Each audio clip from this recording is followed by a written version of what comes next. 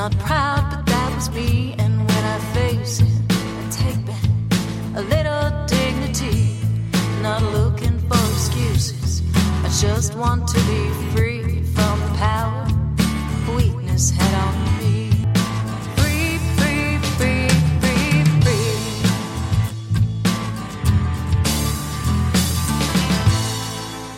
Hello and welcome to the Bubble Hour, where real people tell real stories of addiction and recovery. I'm Jean McCarthy, recovery advocate, author, and podcast host. I write the blog Unpickled, where I've been chronicling life after alcohol since my first day of sobriety 9 years ago. I tell my story there, and I invite you to share your stories here. Now, today we meet Lucy Hall, a woman in successful long-term recovery for more than 30 years. She's the founder of the Mary Hall Freedom House for Women in Atlanta, Georgia, the author of Hope Dealer, a complete guide from rehab to recovery, and the subject of a fantastic documentary called Hope Village. Lucy Hall, welcome to the Bubble Hour. Why, thank you, Jean, and thank you for that introduction. I'm honored to hang out with you for a little bit, so thank you for having me. Oh, it's so good to be together. I've spent the past couple of days just immersed in your work. And Lucy, you are a woman in motion. So I'm grateful that I caught you for an hour of your time. And I want to start by having the listeners and myself just get to know you a little more. So please tell us about yourself and tell us your story. Absolutely. My name is Lucy Hall, as you've said, and I'm a person in long-term recovery. And what that means for me, it's been over 30 years since I've had any minor mood-altering substance. And I'm grateful to God to be able to be alive today and to share that. And so when God rescued me, he had a plan in mind, which I just know in my bottom. It came by way of you have the right to remain silent. And I'm sure people in recovery can relate to that. But nonetheless, that's where my bottom was. But prior to that, I grew up in a small town called Tuckahoe, New York. And it was a village. And it truly was a village in the sense of I'm grateful for my small beginnings because it gave me a sense of community. It gave me a sense of belonging. It gave me a sense of love.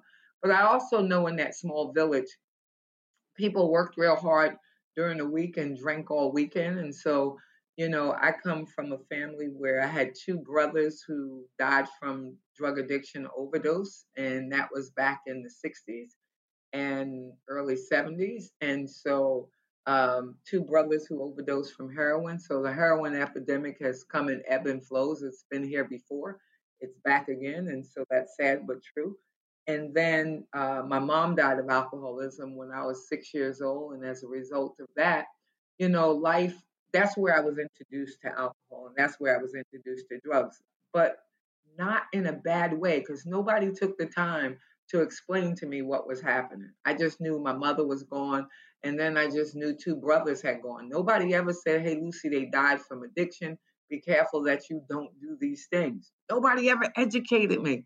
And so by the age of 15, a cousin of mine was there babysitting while my dad and my stepmom went away. And she was sitting there smoking a joint. And I said, what is that? And she said, you want to try it? And of course, I said, sure.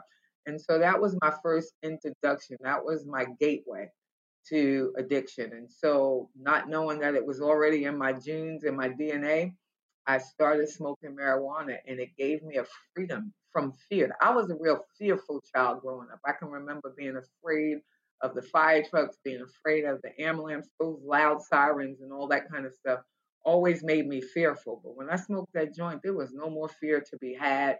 Just kind of chilled out and was happy all of a sudden. Everything was happy.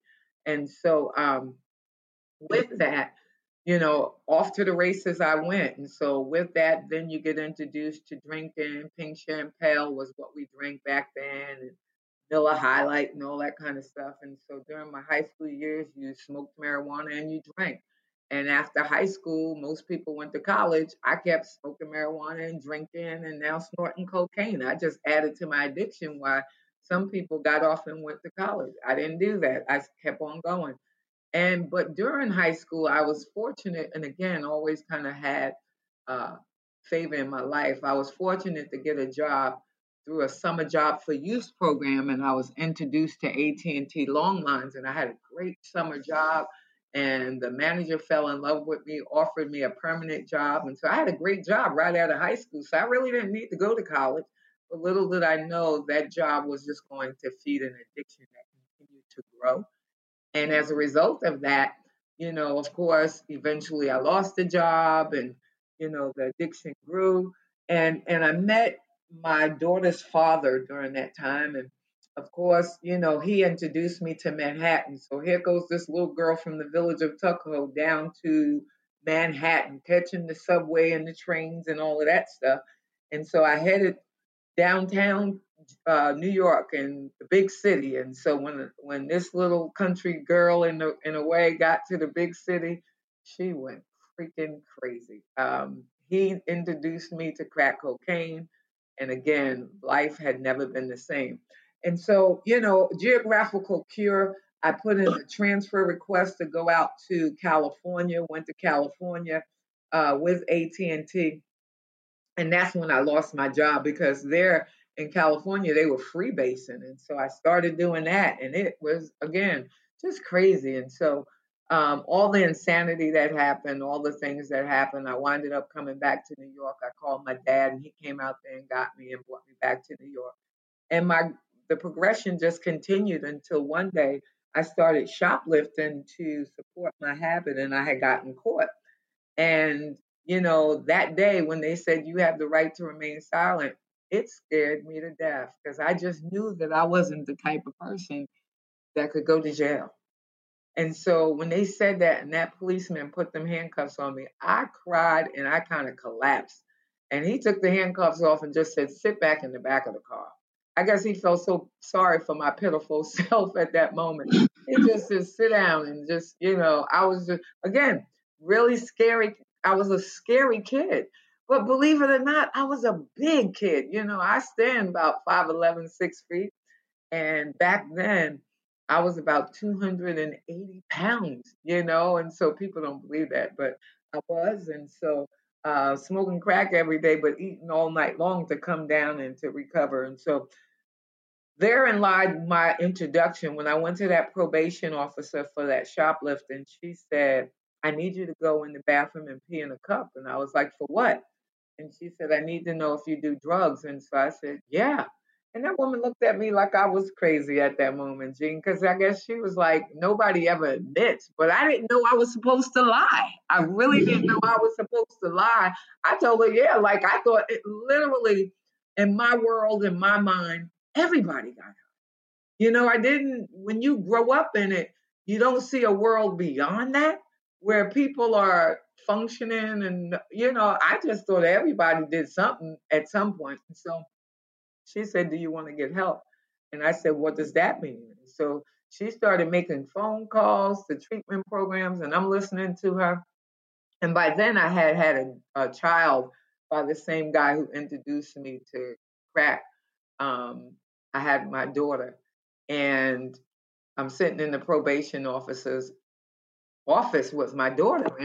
And at that point, I said, when she hung up and she had gotten me a bed in this detox, I said, well, I can't go today because I got to make arrangements for my daughter.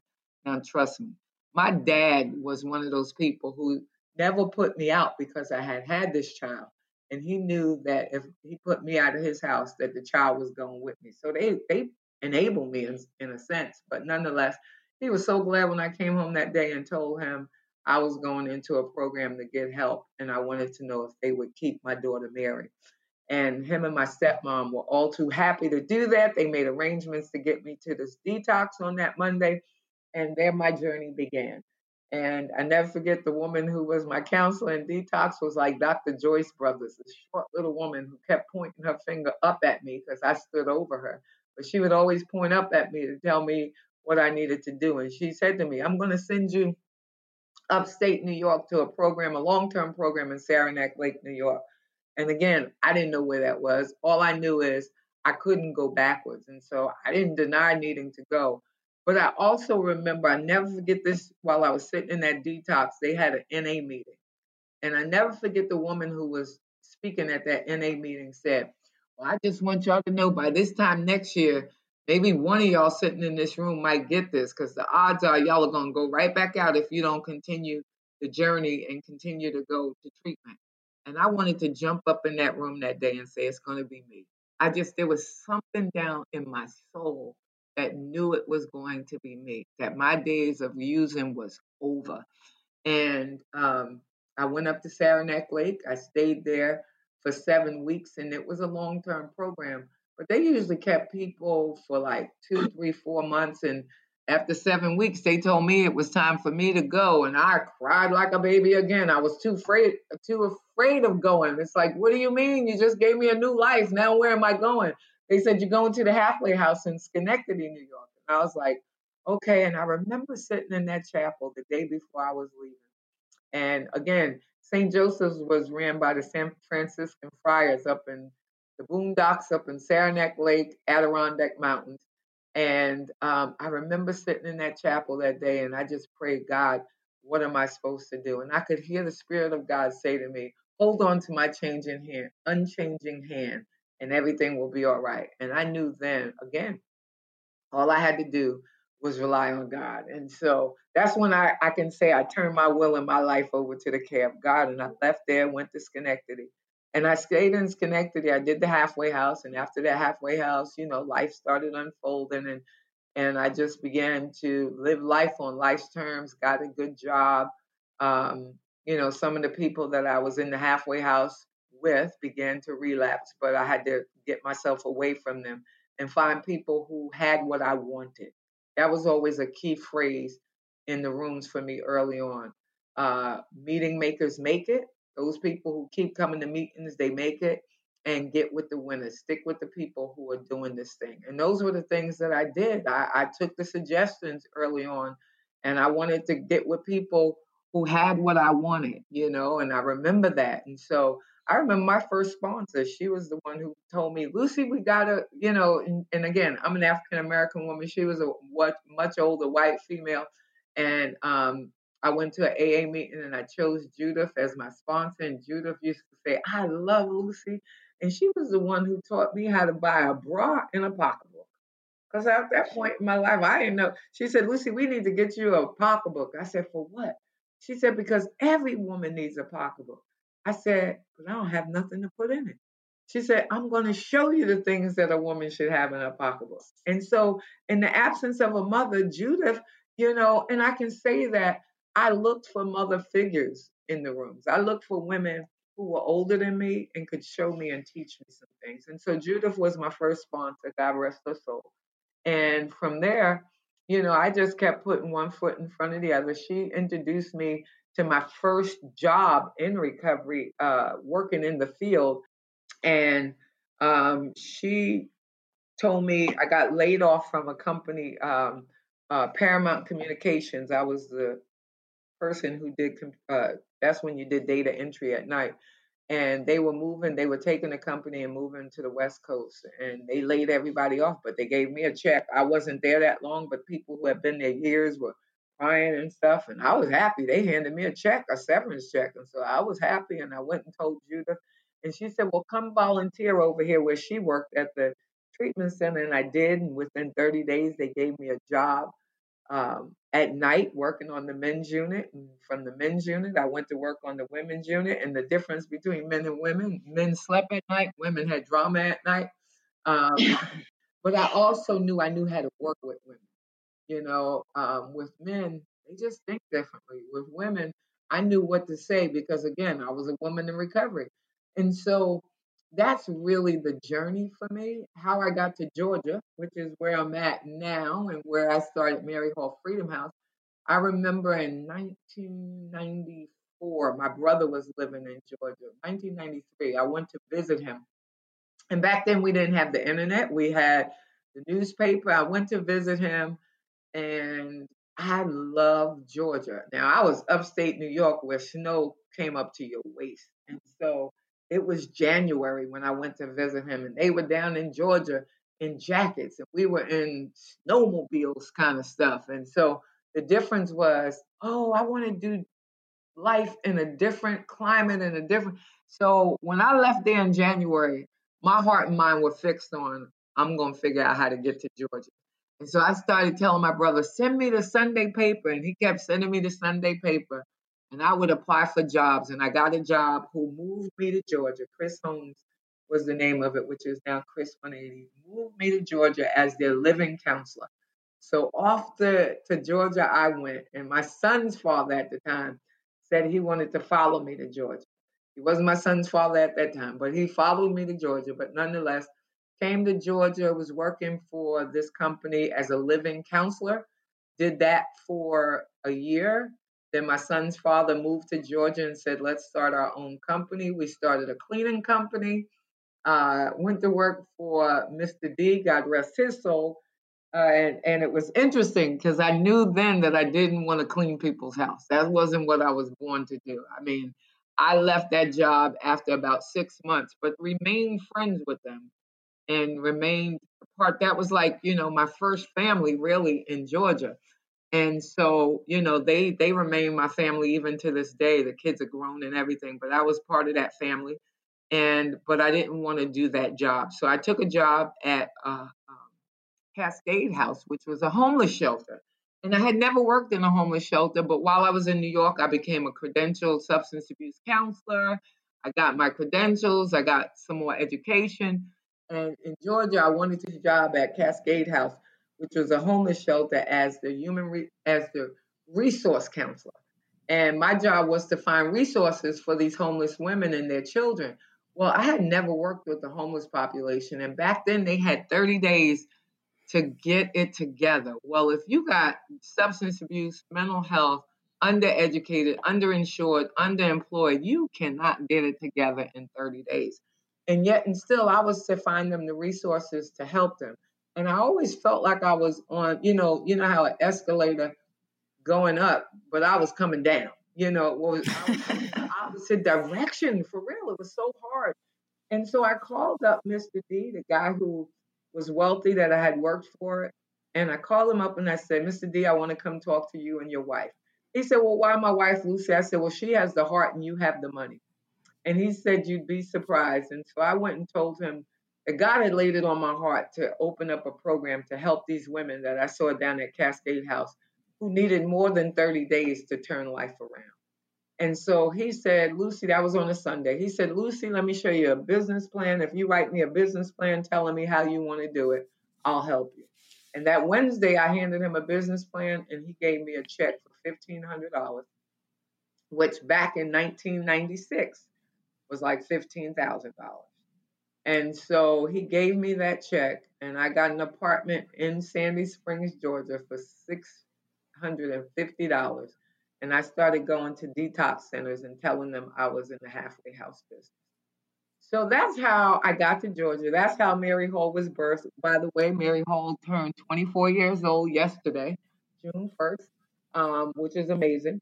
And, fast forward, today, Mary Hall Freedom House houses about 250 women, 80 children across 7 different types of programs, everything from treatment to homelessness, to emergency housing, supportive housing, recovery housing, permanent supportive housing, and a plethora of wraparound services from child care center, medical services, employment services, and the like. And so, that's Mary Hall Freedom House. Now, let me also say this.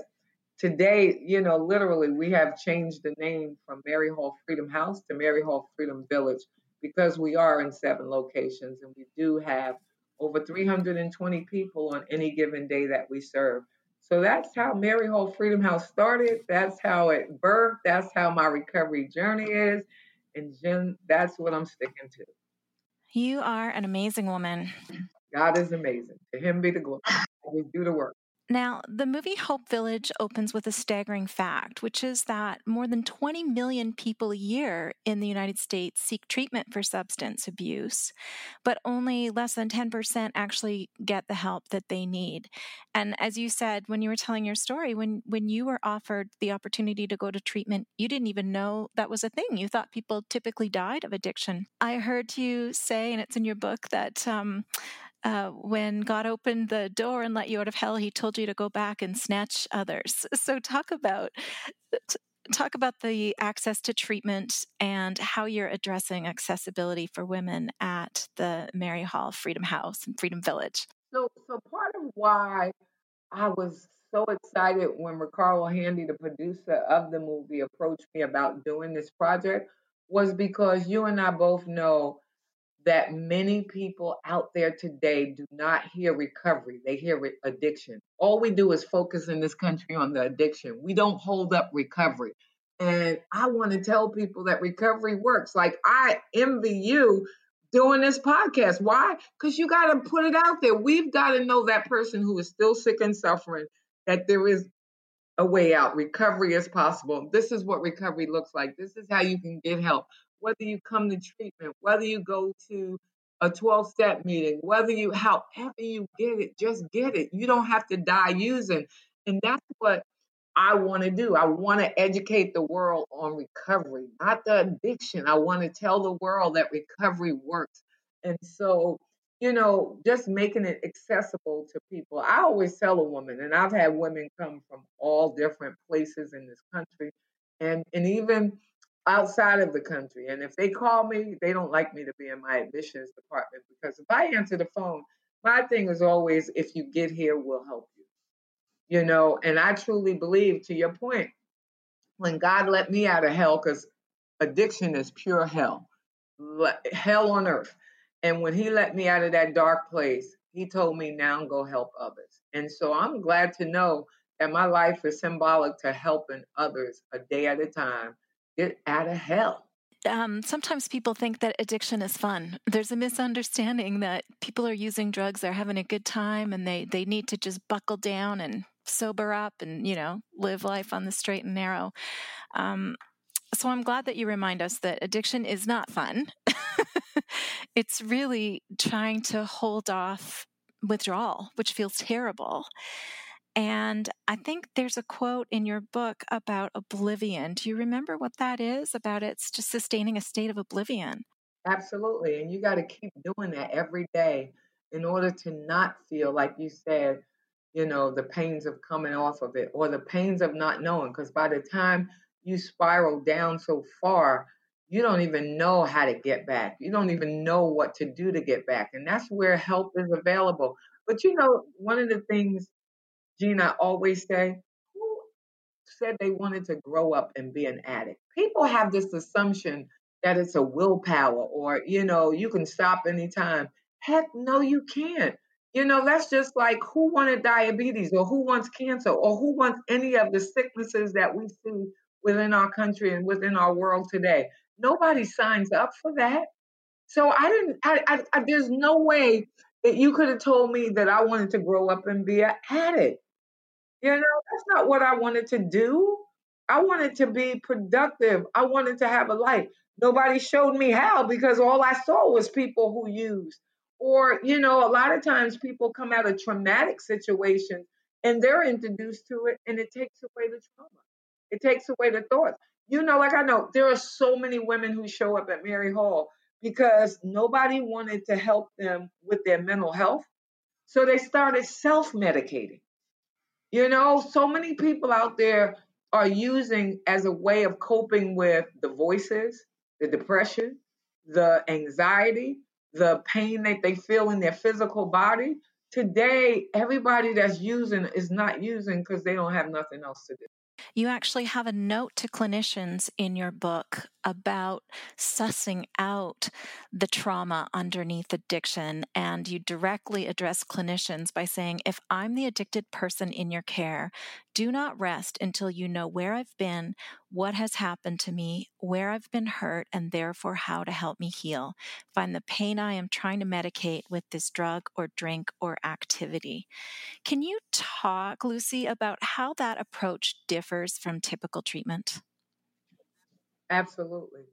Again, going back to what I said, nobody wants to be an addict. So again, like I said, with my mom, nobody explained to me what happened. So there was that predisposition of addiction in my family. Secondly, nobody told me or talked to me about the fear as a little girl. I feared. I remember when I first got to treatment. Again, so naive. I remember one of my counseling sessions was I told my counselor I was so afraid I was going to die like my mother and my brothers.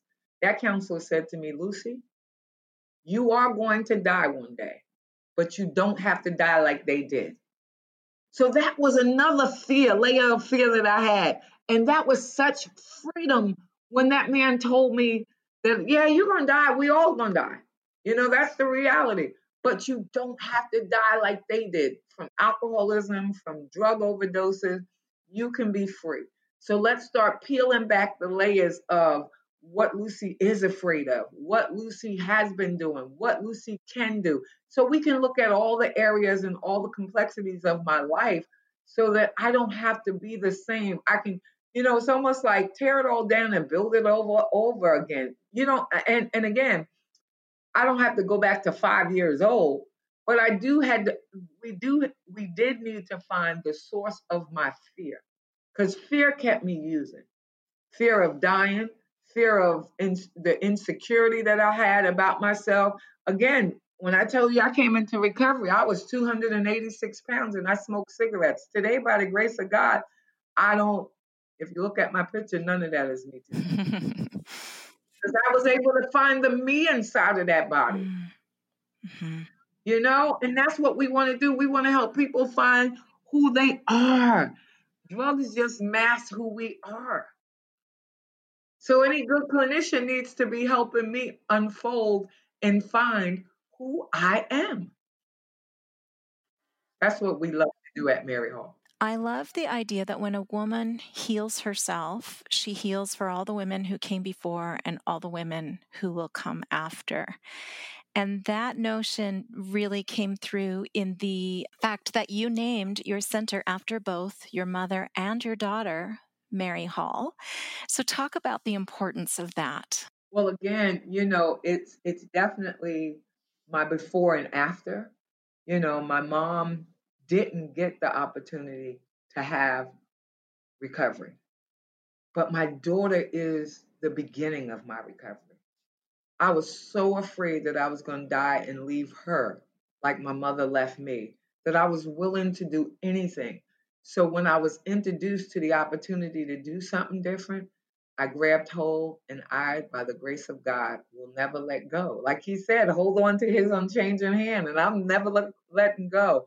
So I think it's important, and that's why I love to celebrate life, celebrate recovery, celebrate my milestones, celebrate those things that are important every day, even in the turmoil we live in this world today. I mean, everywhere there's turmoil, there is craziness. We can focus on that and let it be a downward spiral, or we can pray about that and continue to live life on life's terms.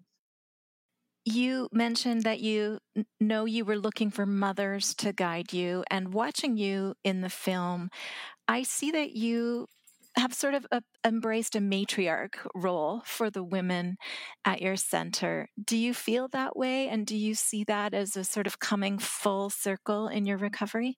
Absolutely. Absolutely. A lot of times as women, when we come into recovery, there is so much brokenness. There is so much false beliefs that we have about women and our relationships with one another. There is so much that we've done to one another, so that it's the kind of thing where I am so grateful that I get to be a role model to other women who need a mother. I'll be your mother. Who need a sister? I'll be your sister. If you need a friend, I'll be your friend. Whatever is needed, just know that it's there, and it's in community. It's in seeing other women who have what you want, and I pray that I can be that for the women that come through the doors of Mary Hall Freedom House. I just want to show them every day what recovery looks like and give them the hope that they will need to do it one day at a time.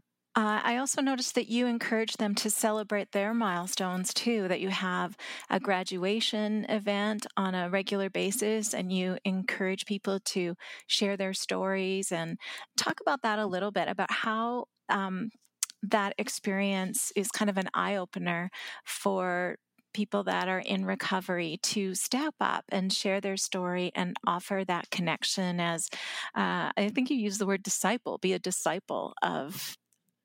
Yeah. How does that impact?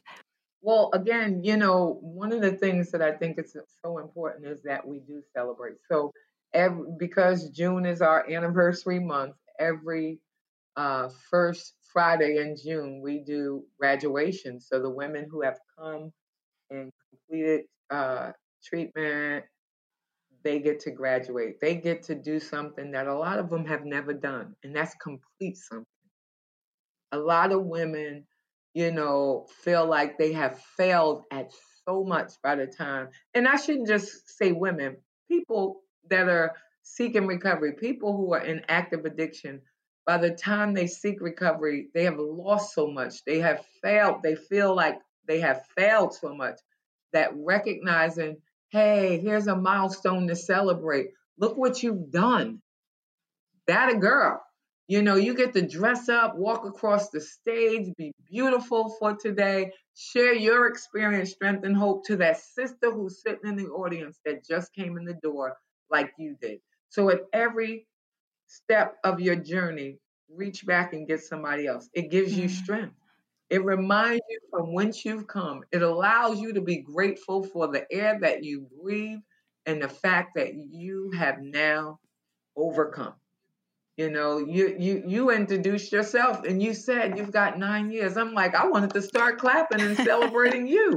Why we have to celebrate these things? You know it. It hasn't been a piece of cake, but it has been life on life's terms, and it's better. My worst day in recovery, this might sound cliche, but I'm sure you can agree. My worst day in recovery won't match my best day getting high. Mm-hmm. It just won't. When I think about where I left off, there was no more fun in me getting high. Oh, yeah. And it is a really beautiful thing to see those women celebrating themselves and each other and moving forward. Let's talk a little bit about anonymity. You mentioned this already, but it is important to show what recovery looks like. It's easy for the world to see what addiction looks like because we really can't hide it when we're in so much pain and dysfunction. But then when we go into recovery, there's this sort of perception that it needs to be anonymous and secretive because it's a time of sort of protecting ourselves and tending to ourselves. But then the outcome of that is that people don't get to see what recovery looks like. So I know that you're really dedicated to shattering that stigma and being a voice. Do you think there's a way that people know when and if it's right for them to step forward and start recovering out loud or share their story? So in the job interview, you ain't gotta tell them that, oh, I live at Mary Hall Freedom House and I'm a person in recovery and I've been clean now, and they go into that. I said that's not what the interview is about. So in their job readiness programs, they do the health interview and skill and role play so that they are equipped. Now, there may come a point in time where that's important to say, and you'll know that. That's just like in the steps. You will know when it's time to share your experience, strength, and hope. You will know you're already a light. I'm just a light, and so I know when I need to shine on somebody, or shine in a particular situation because it looks dark. You'll know when. You'll know when. And so you got to use wisdom because you don't want people to use it against you. But the other thing I say, and I say this in the book, is everybody's recovering from something. There's not a person alive that's not recovering from something. We all know what it's like to come back from something difficult. That's why I try to tell the women at Mary Hall, don't go out there and say, I do not announce myself as Lucy, I'm an addict. Because I'm not an addict. I'm not an addict. I haven't did drugs in over 30 years. I'm a person in recovery. Talk about that. There lies hope. When you talk about I'm an addict, people start holding on to their pocketbook. I'm not an addict. I'm not about to take nothing from you. I don't want anything from you. I'm in recovery. And I bet you when I tell you about my recovery, you're going to, one, say that is awesome. And then you're going to tell me your story. And I don't even care what they're recovering from.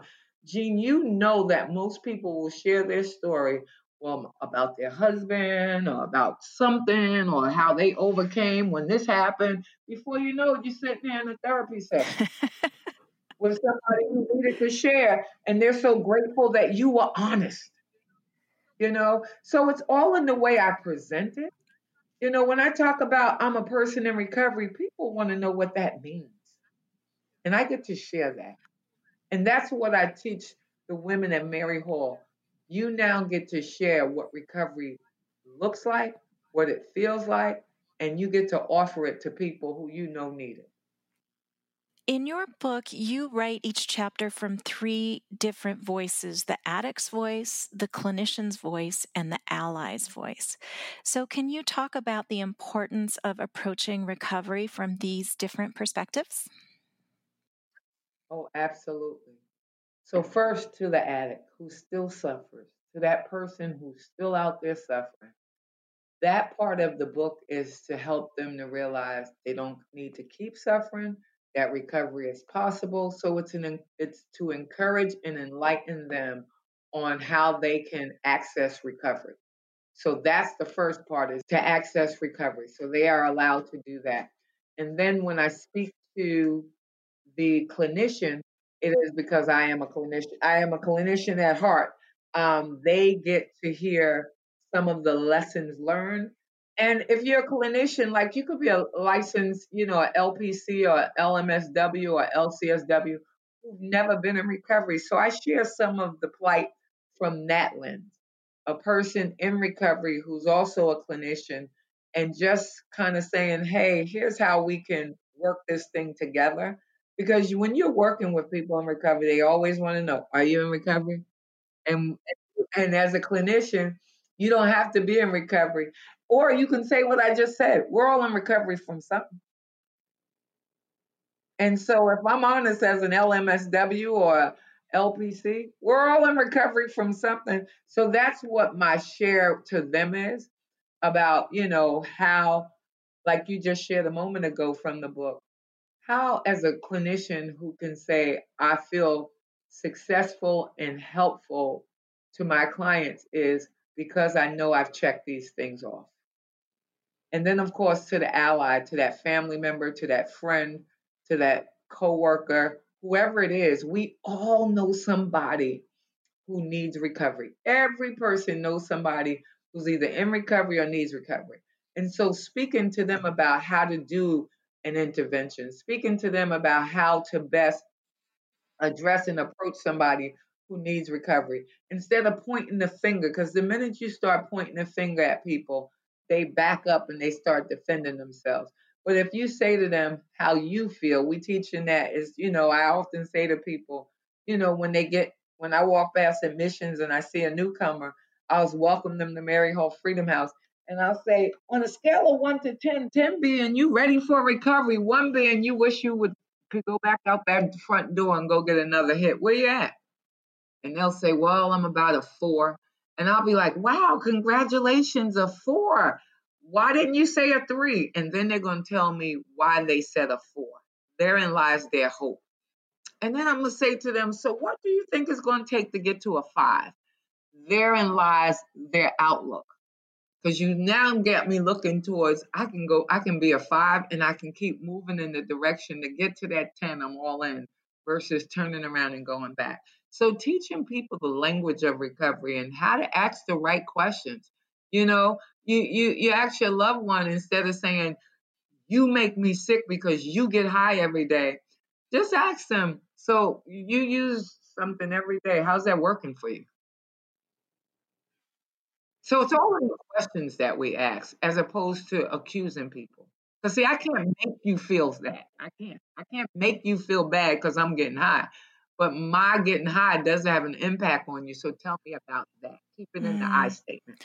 I'm wondering where you learned to talk to people in that way. I mean, I love that approach of where are you at, and talking about the hope and bringing out that dialogue. Did someone model that for you? Did you stumble upon it along the way? Is it a technique that the rest of us can learn somewhere? Where did that come from? Oh, absolutely. I definitely think from my many years of experience. I also know from my many years of experience on the receiving side. To this day, I don't like for nobody to accuse me of something. Ask me the right question. And also, as the CEO of the organization, I think there are many things that we learn from many people, and you try different things, and then you put things together, and you're like, now that works. It's one of those things like your mom probably gave you some recipes, and you got your own flair to it today. It's her recipe that you took and made your own. So it's gleaming along the way different techniques and methodologies, but also, different things that you learn along the way that work. And I just know that when it comes to motivational interviewing or encouraging people or keeping people hopeful, that's what the product is, keeping people hopeful. Mm-hmm. And that's why you call yourself a hope dealer, right? You better believe it, girl, for real. For real. This leads me to my next question. And by the way, I love that analogy to a recipe or things that are handed down from the generations. I love that. That makes me feel Absolutely. like, oh yeah, we do. We all absorb these great things. We do. And before you know it, they come out in different places and you'll be like, oh, that was good. That tastes good. Let's do it again. So your program has grown from a $650 a month apartment and two women to now 24 years later 250 women and 7 locations. So tell me what this past 24 years has taught you. Where has it been completely different than you expected, and how has it changed your perspective? Hmm. The first part of that question, what has it taught me? To live one day at a time. That is something, Jean, I think was the best gift I ever got in recovery. Because I remember Mr. D, God rest his soul, the guy who gave me the money to start Mary Hall. He was a wealthy gentleman. And he said to me, Lucy, I wish I knew how to live a day at a time. I said, well, that's all you get. He gave me a lot of wisdom, and I shared mine at the time with him. But the reality of it is we only get one day. So if whatever I can do in this day is what I need to focus on. And then two, I also believe that there's an opportunity in every day. There are opportunities to do the right thing, to make yourself and others better, and to reach somebody who needs to be encouraged. I love to encourage people.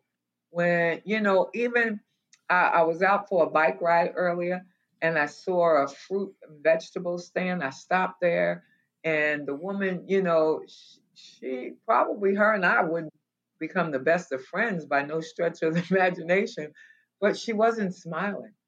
And so right away, but you're on the receiving side. You want me to buy something here. And I stopped because I want to buy something here. But we've got to change your outlook.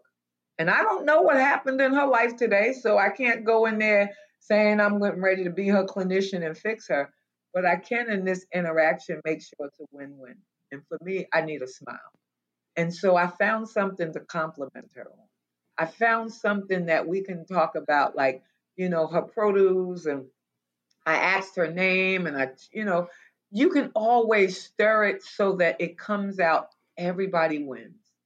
I mean, I'm a hugger, and this whole pandemic doesn't allow me to do a lot of that. But nonetheless, in my lifetime, every woman who walks through the door, I want to hug them. To this day, I still do a group every Monday morning at Mary Hall Freedom House. I remember early on somebody told me, Lucy, one day you're going to grow so big that you won't be able to do that Monday group. And I said to them, well, then I don't think I want to grow that big. I don't ever want to be that big that I don't remember where I've come from, or I can't say hello and love the person who just walked through the door. Don't ever want to get there. So it's important to keep yourself right sized, keep yourself humble, keep yourself knowledgeable about that which you desire. I desire love and I desire community.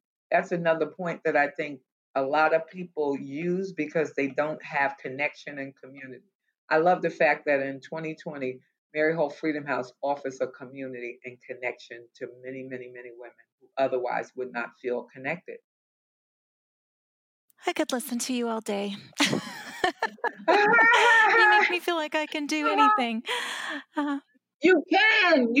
Like I said, I enjoy talking to you because you just kind of put it out there and very peaceful. I mean, you are just a very peaceful person. I imagine that being around you is just like, no need to rush about it. Just take it in and enjoy the moment and let life come. I'm peaceful when I'm on the bubble hour because I know that we're going to have a heart-to-heart conversation. I'd have to say, out there in the world where everyone wears emotional armor and things aren't quite as straightforward, I'm much more anxious. And I just think that's where self-care comes in, Jean. Yeah. I mean, like literally right before we hopped on, I went for a bike ride so that so I can release all of that. I went for a nice bike ride. There's certain things that I've developed in my recovery that I won't let go of. I won't let go of in the morning when I get up. At home in my garage, I have an elliptical machine. My Bible is on it. There's certain things that I don't give up. I do it daily. It's what worked for me these past 30 years, and I won't ever stop doing it. I tell the women, figure out what you need. And I tell people in recovery, not just the women, figure out what you need to be successful and never stop doing it. Yeah. Well, tell us how people can learn more about Mary Hall Freedom House, as well as your book, Hope Dealer, and the film Hope Village. Absolutely. So if you want to know more about Mary Hall Freedom House, you can definitely go to maryhallfreedomhouse.org or mhfh.org, and therein lies your opportunity to find out more about what we do at Mary Hall Freedom House, which is in Georgia and Atlanta, Georgia. And I want to encourage you, if you want to get the movie Hope Village and the book Hope Dealer, you can definitely go to hopedealer.org. And we would love to have you join our podcast or join our movie. You can definitely get hold of all of that. Totally would love to have you join us in that. And so again, Hope Dealer and Hope Village. Wonderful. Lucy Hall, thank you so much for your time today. Thank you for your service, and thank you for your open heart. Glad to spend time with you. Oh, thank you. And I'm honored to have spent time with you as well, Jean. And you got to let me know when it airs so that I can listen to it. But thank you so much. God bless you and keep you, girl. You as well. Just do life one day at a time. You as well. And listeners, thank you for listening. If you have a message that you want to get to Lucy, you can always send it to thebubblehour@gmail.com, and I will forward it on to her. Otherwise, you'll find her at maryhallfreedomhouse.org. And I think you're on Facebook as well with Hope Village. You can definitely, my Facebook and Instagram is Lucy Hall. Wonderful. So you can definitely find me there. Well, thank you for a great hour. That's all for this week, everyone. Thank you so much for listening. And until next time, take good care.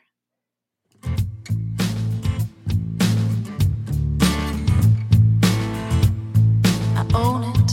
I did that. Not proud, but that was me. And when I face it, I take back a little dignity. Not looking for excuses.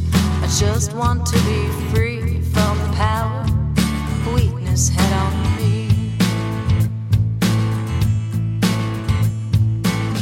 In a dark corner is where shame likes to hide. Oh, you think you're strong just 'cause you'll keep it all inside. It just stays and wait there to rob you of your pride. Turn the light on, you can shine. When you say, oh, I did that, not proud, but that was me. And when I face it, I take back a little dignity. I'm not looking for excuses, I just want to be free from power. Oh, this head on me.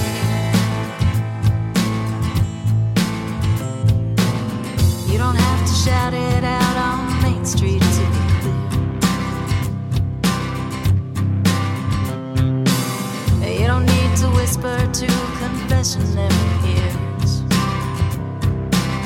person you should talk to is looking at you in the mirror, and the one who matters most can always hear when you say old, different, not proud, but that was me. And when I face it, I take back a little dignity. I'm not looking for excuses, I just want to be free from the power you had on me. When you say old, different, not proud, but that was me. And when I face it, I take back a little dignity. I'm not looking for excuses, I just want to be free.